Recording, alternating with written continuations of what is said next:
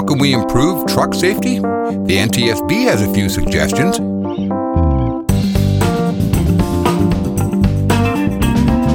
On this episode, we'll be talking about two of the highest priority truck safety improvements requested by the National Transportation Safety Board. Hi gang, Jim Park here. This is HTT Talks Trucking, Season 3, Episode 5.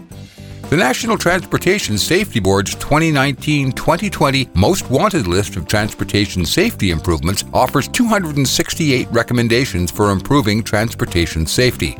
Two items on that list of significance to trucking are identifying and treating truck drivers who may be at high risk for obstructive sleep apnea and mandating forward collision warning and avoidance systems on all highway vehicles, including heavy trucks. Coming up in the second half of this episode, we'll hear from NTSB board member Michael Graham on why safety regulators should consider requiring collision warning and avoidance technology on new cars, trucks, and buses. But first, sleep apnea screening for truck drivers.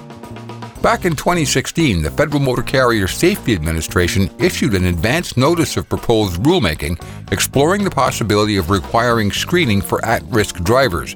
The agency withdrew that proposal about a year later, but NTSB continues to urge FMCSA and the Federal Railroad Administration to reconsider. In a moment, NTSB board member Thomas Chapman explains why he'd like to see that proposal brought back to life. Don't go away.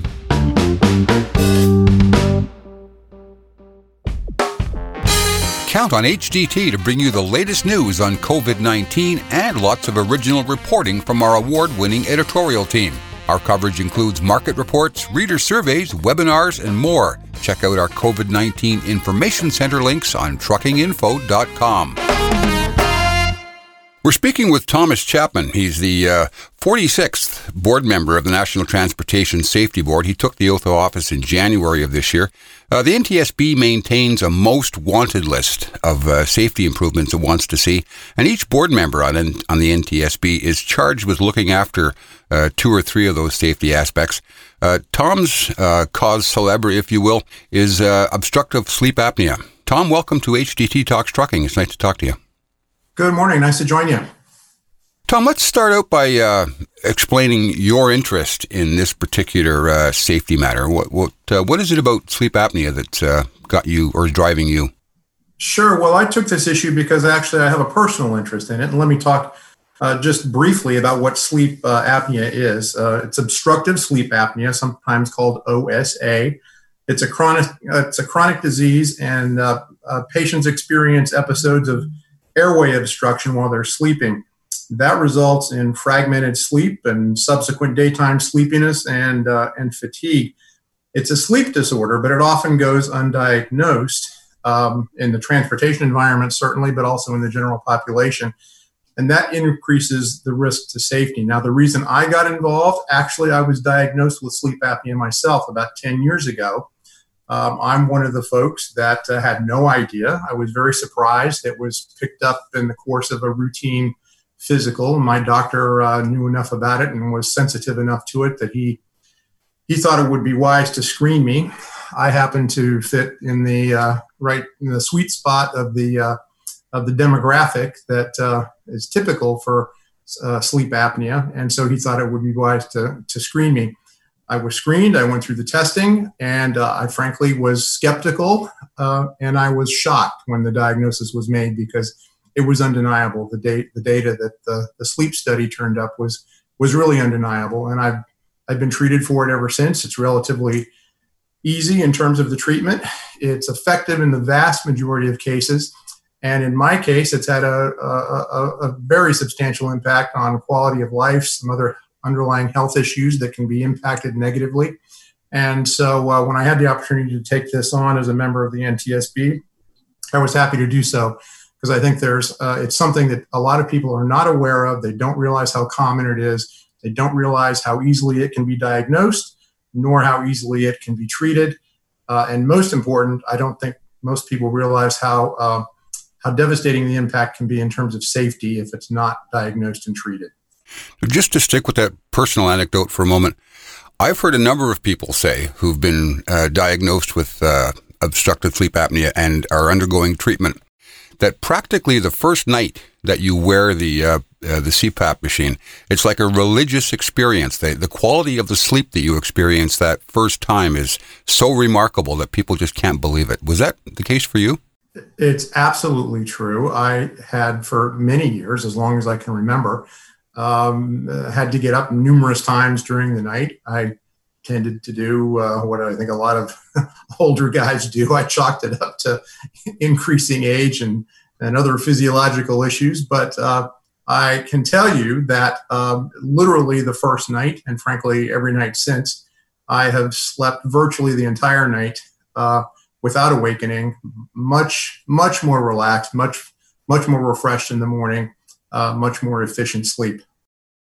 So obviously, if you're not getting a good night's rest and cycling through the proper 2 or 3 phases of sleep that we need every night, you're going to wake up in the morning tired, probably subject to drowsiness during the day. It's pretty easy to see why something like that would be of concern to a transportation safety agency.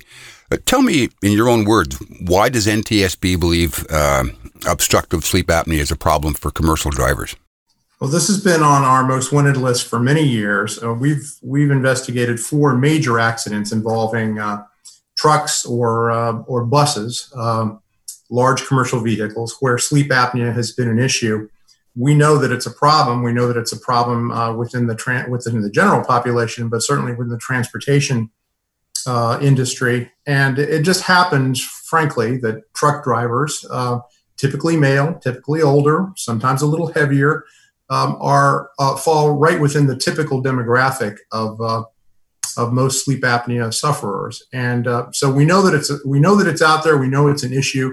We know it has an impact on safety because of some of the work that we have done, both in terms of major accident investigations, but also some of our other research. So that's why it's so high on our priority list.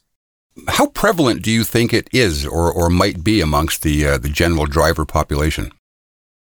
Well, the estimates that we have based on research are that something between 17 and 28% of commercial truck drivers have sleep apnea, and that most of them are undiagnosed.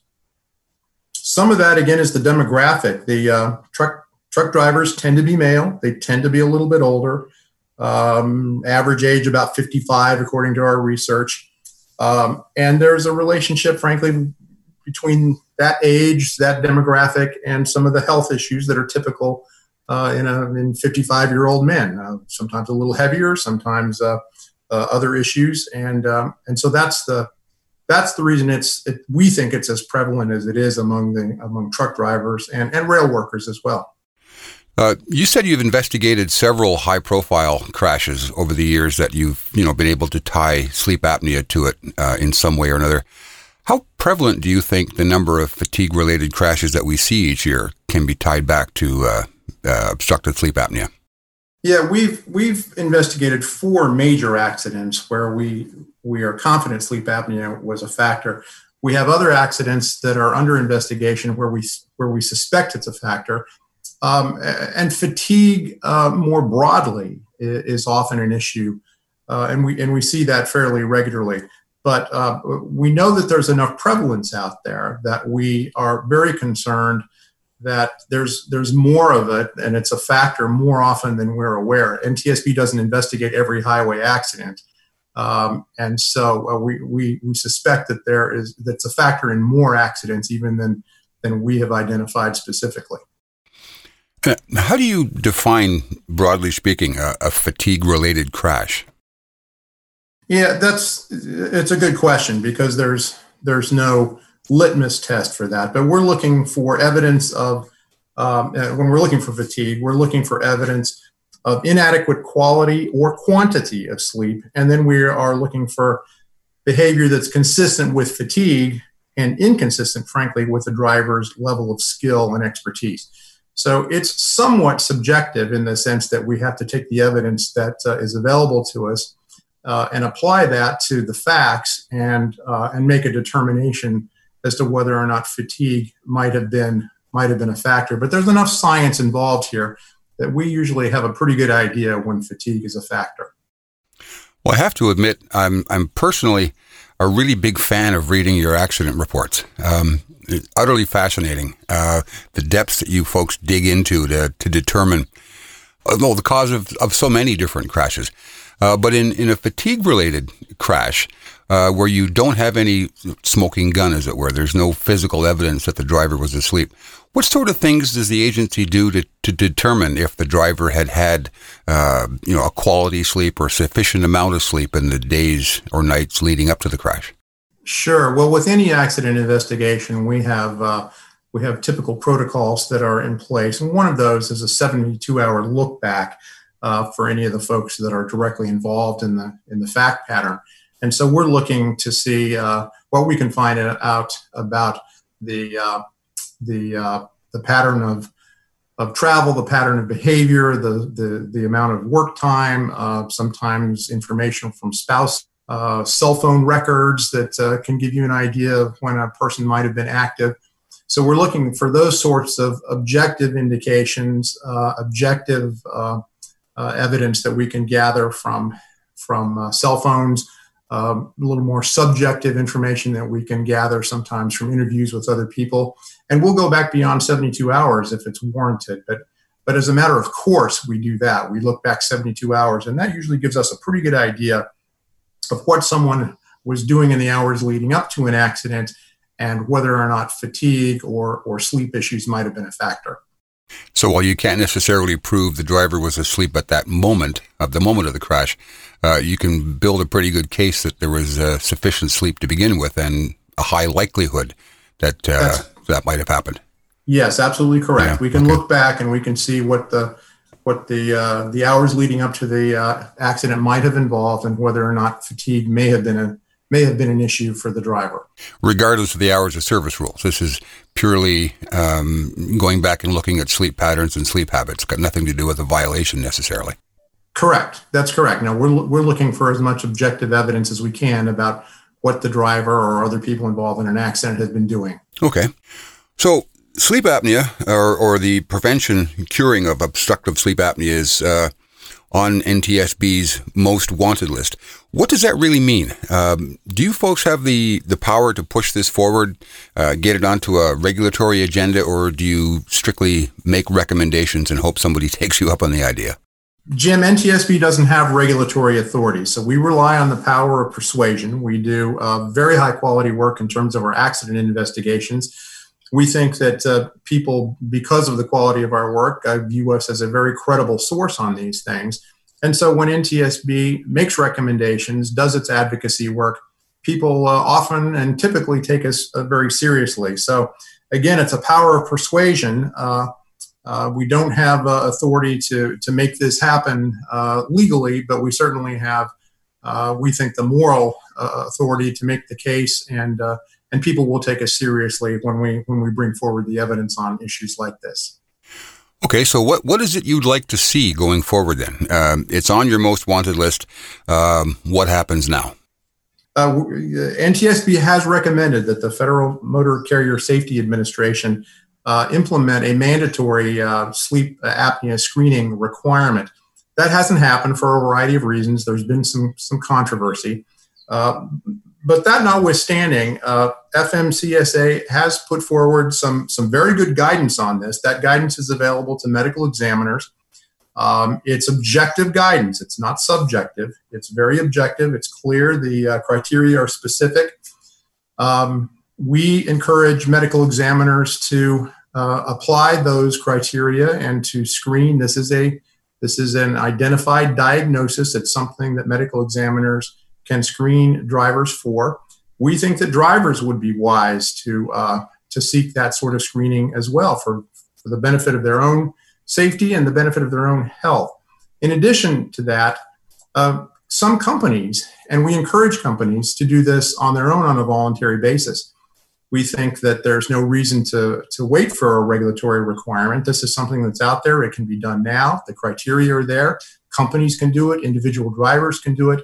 Medical examiners have the authority to screen for this. So a regulatory requirement would be helpful in terms of consistency, but it isn't essential in terms of moving the ball forward on this and ensuring that people are properly screened.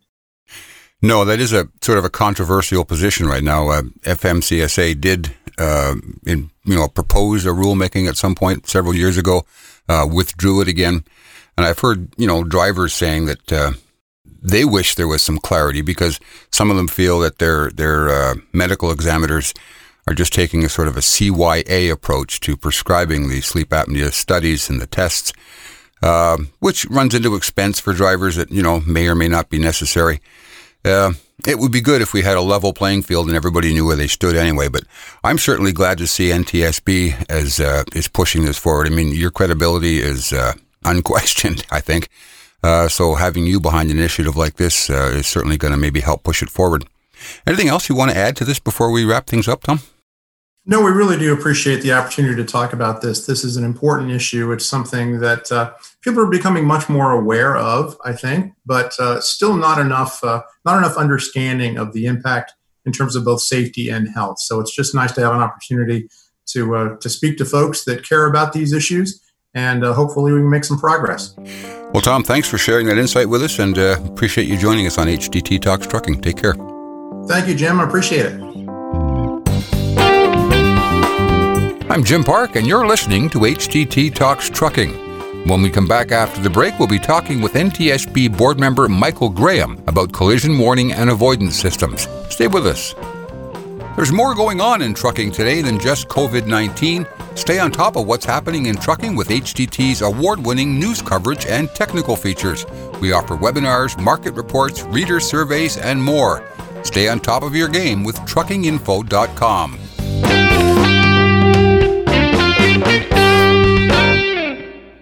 We're speaking now with Mike Graham. He's the 45th member of the National Transportation Safety Board. He signed on back in January of 2020.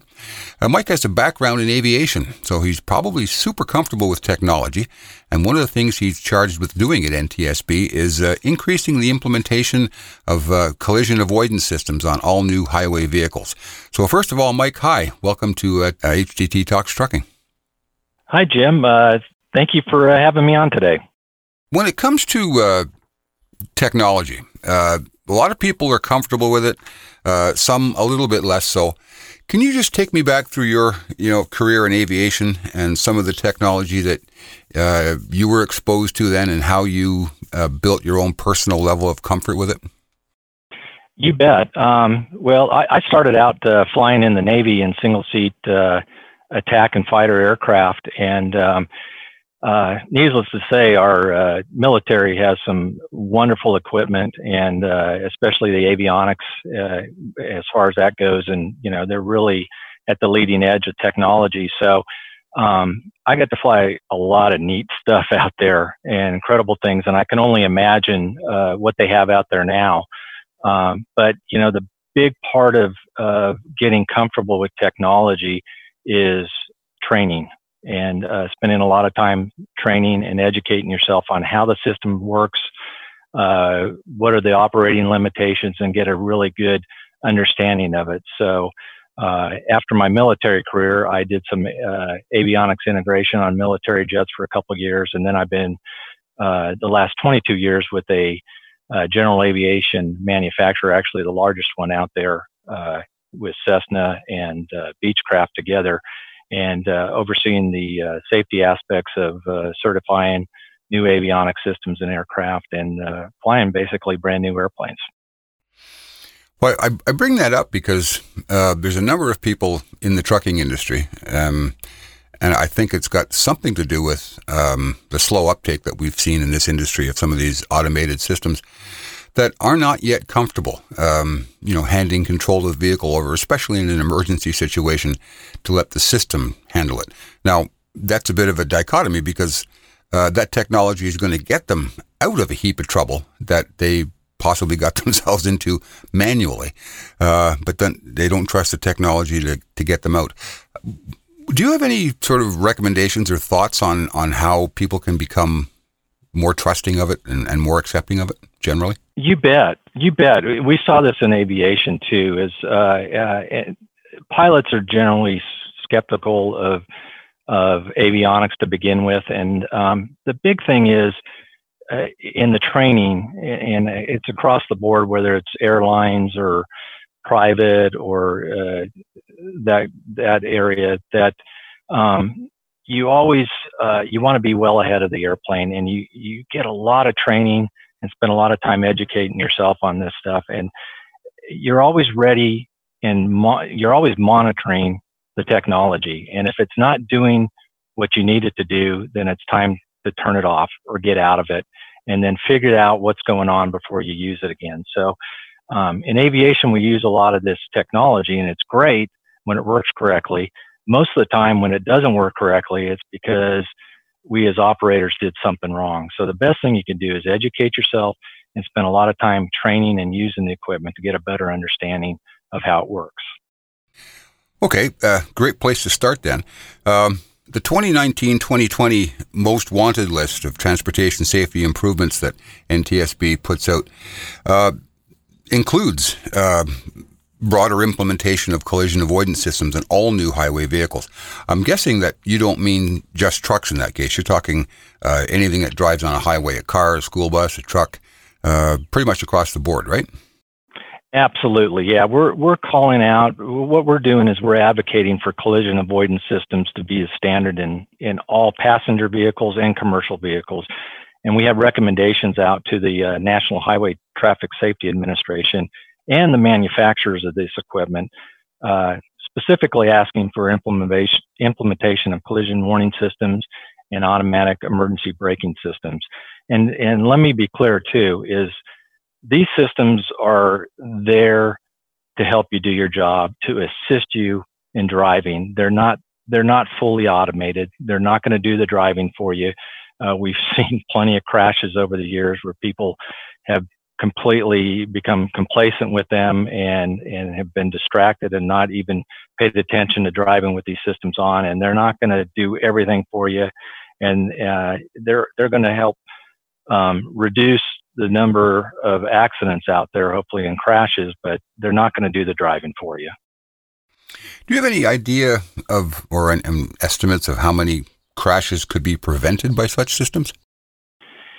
Yeah, we've looked at some data. I know the NHTSA, the National Highway Traffic Safety Administration, in 2018 is the last year we have numbers on it. There was roughly a little less than 37,000 fatalities in from motor vehicle traffic crashes.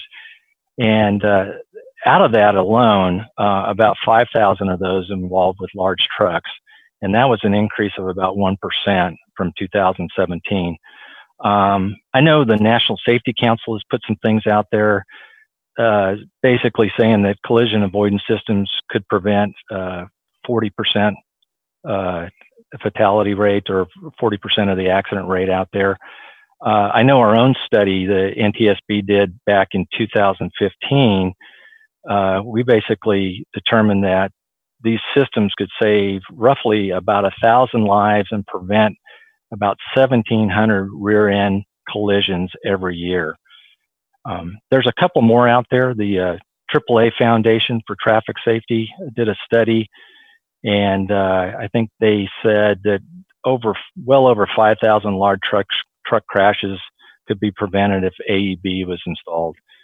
And I know there's been a few universities like University of Michigan that did some work back in 2015 also. And they surveyed a lot of large motor carriers out there, and they basically determined from the data from the survey that forward collision warning systems prevented about 14% or had a 14% reduction in accident rates or crash rates for these operators. They also reduced the number of crashes by about 5% for blind spot detection. And they also found that the vehicle communication systems for vehicles that had that, their crash rates went down about 9%. That's pretty compelling. I mean, everybody's showing a positive outcome here. Absolutely. So in the last, I'm going to say 5 years, the trucking industry has seen much broader uptake of such technology. It started back in 10 or 11, I think. Electronic stability control appeared. It was mandated later, I think 2017, 2018. But now we've got a whole suite of collision avoidance packages, including forward collision warnings, systems that actually will apply the brakes and stop the vehicle, bring it to a complete stop, hopefully before impact. The technology's there. Why do you think it requires a mandate? Well, as we've seen, actually, this technology's been out there for about 20 years now. It's been just very slow to be implemented, and I'll be honestly, I'm not sure why. I think maybe originally, maybe some of it was the cost of implementation. But if you look at what's the cost of not having it, it already has been proven that these will help prevent a lot of accidents or reduce the severity of these accidents. It's going to reduce injuries, and ultimately, it's going to help save lives. And when you look at that, saving lives is, what we try to do with our recommendations out there. And we hope that NHTSA will step up and help put some mandates out there as far as standards out there for the manufacturers to reach for. And, how can you not afford to do this? Just think of the cost of lives lost and the cost of insurance and everything like that. If you drive your numbers down, your insurance rates are going to go down, and that's going to more than pay for the cost of that technology on your vehicle. I interviewed a fleet manager just a few weeks ago about such systems, advanced driver assistance systems. We were calling them in that story, and he said he could easily afford to outfit every truck in his fleet, which was several thousand trucks, for the cost of one major fatal accident. And we're seeing a lot now, stuff in the press of the so-called nuclear verdict. Juries in truck accidents tend to come down pretty heavily on the carriers who don't implement this technology. So for the price of $2,500, $3,000, $4,000, depending on how deep you get into it, to me that seems like a pretty cheap alternative to a multi-million-dollar settlement. Oh, absolutely. And I don't know if you saw last week, we released a report on a crash with a truck up in Boise, Idaho. Back in 2018, and unfortunately, the driver perished in this crash, along with 3 people that he rear-ended in a Jeep ahead of him. And the sad thing was he had a brand new truck, and this vehicle basically comes with a collision avoidance system. But he decided to request that the truck be delivered without it, and to save about $2,500. But now he's not here, nor are those 3 people, and I can't imagine the liability cost of all of that. So it more than pays for itself in just the saving of lives. You talk about buyer's remorse. Wow. Absolutely. And I saw that report come across the email a couple of days ago, but I haven't had a chance to dig into it, but I would like to explore that one. These systems, I think, going back to the driver part of this, the ones I've spoken to tend not to like the system's in-your-face sort of presence when they try to change driver behavior. Now, I understand that if the driver's not going to get a warning from the system unless they're doing something wrong, in some cases following too closely. But there are concerns that some of these systems can respond a little over-aggressively sometimes. Drivers don't like the haptic warnings. The steering wheel starts to shake, the seat vibrates. There's lights going off. It's a distracting process, I guess, but I don't mean this in the context of distracted driving. Is there anything in your power at NTSB, or is it entirely up to NHTSA to decide the sort of levels of warning and intervention that these systems will eventually introduce? And part of the problem, I think, if it's a problem at all, is that in the brand differentiation world, you have so many different brands of safety technology, and each one of them introduces its own separate sort of warning process or chain. I think it confuses people when they start hearing beeps instead of bongs, or a blue light instead of a green light. Do you have any say in how that might eventually be ironed out? Well, as at the NTSB, we don't mandate anything. We're not the regulators, but that's why we're calling for standards. And you're absolutely right. From brand to brand, I mean, I just look at my wife's car and my car. We have different systems on it, and I like certain things on her car that I don't have on my car that have these avoidance systems. And that's why we're calling for the standard. Let's make it, the performance measure the same across the industry. So when you go from vehicle to vehicle, you're going to expect the same tone or the same warning type system, things like that. And I think once we see that, we'll see more manufacturers put this equipment or put this technology on their vehicles and stuff like that. So we're calling for the standard to be set. Right now, there is no standard out there, and that's what we're calling on. And that's all we can do from the NTSB side is try to do that. I know we've had a lot of help from like the Insurance Institute for Highway Safety. They're putting some ratings out there and things like that. And that's why we're calling on NHTSA to actually set the standard and then make it part of their new car assessment program. Right now, if you look at what we have in the U.S. compared to Europe, it's night and day. All we're doing is rating collision avoidance or collision survivability with the NCAP, and over in Europe, they're including collision avoidance systems and those kind of things, and automatic emergency brakings, and they're rating all that stuff, and they're really driving the bar very high in Europe, and that's what we're asking for here in the U.S. That will be a cultural change in the way we build and buy cars here. It's going to be a bit of a hump to overcome, I think. Absolutely.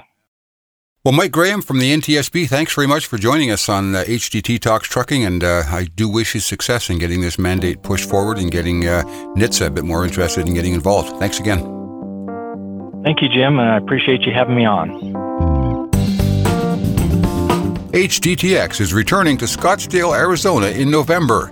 Now in its fourth year, the event provides selected fleets and suppliers with the perfect environment for developing firm business relationships for the future. Join a group of highly successful fleet managers along with the 2020 HDT Truck Fleet Innovators at Heavy Duty Trucking Exchange, November 16th through the 18th in Scottsdale, Arizona. Go to heavydutytruckingexchange.com to learn what HDTX can do for you and your fleet. You'll be hearing more from the National Transportation Safety Board on HDT Talks Trucking, including some in-depth discussions on some of the agency's previous heavy truck accident investigations. I hope you're enjoying Season 3 so far. There's lots of other great episodes of HDT Talks Trucking in our first 2 seasons. If you're a new listener, please check them out, and don't forget to rate and review the podcast on Apple Podcasts. If you find the podcast valuable, please share it with your coworkers and friends on social media. HDT Talks Trucking is produced by Deb Lockridge, recording and audio production by Jim Park. Heavy Duty Trucking Magazine is published by Bobbitt Business Media. I'm Jim Park. Thanks for listening.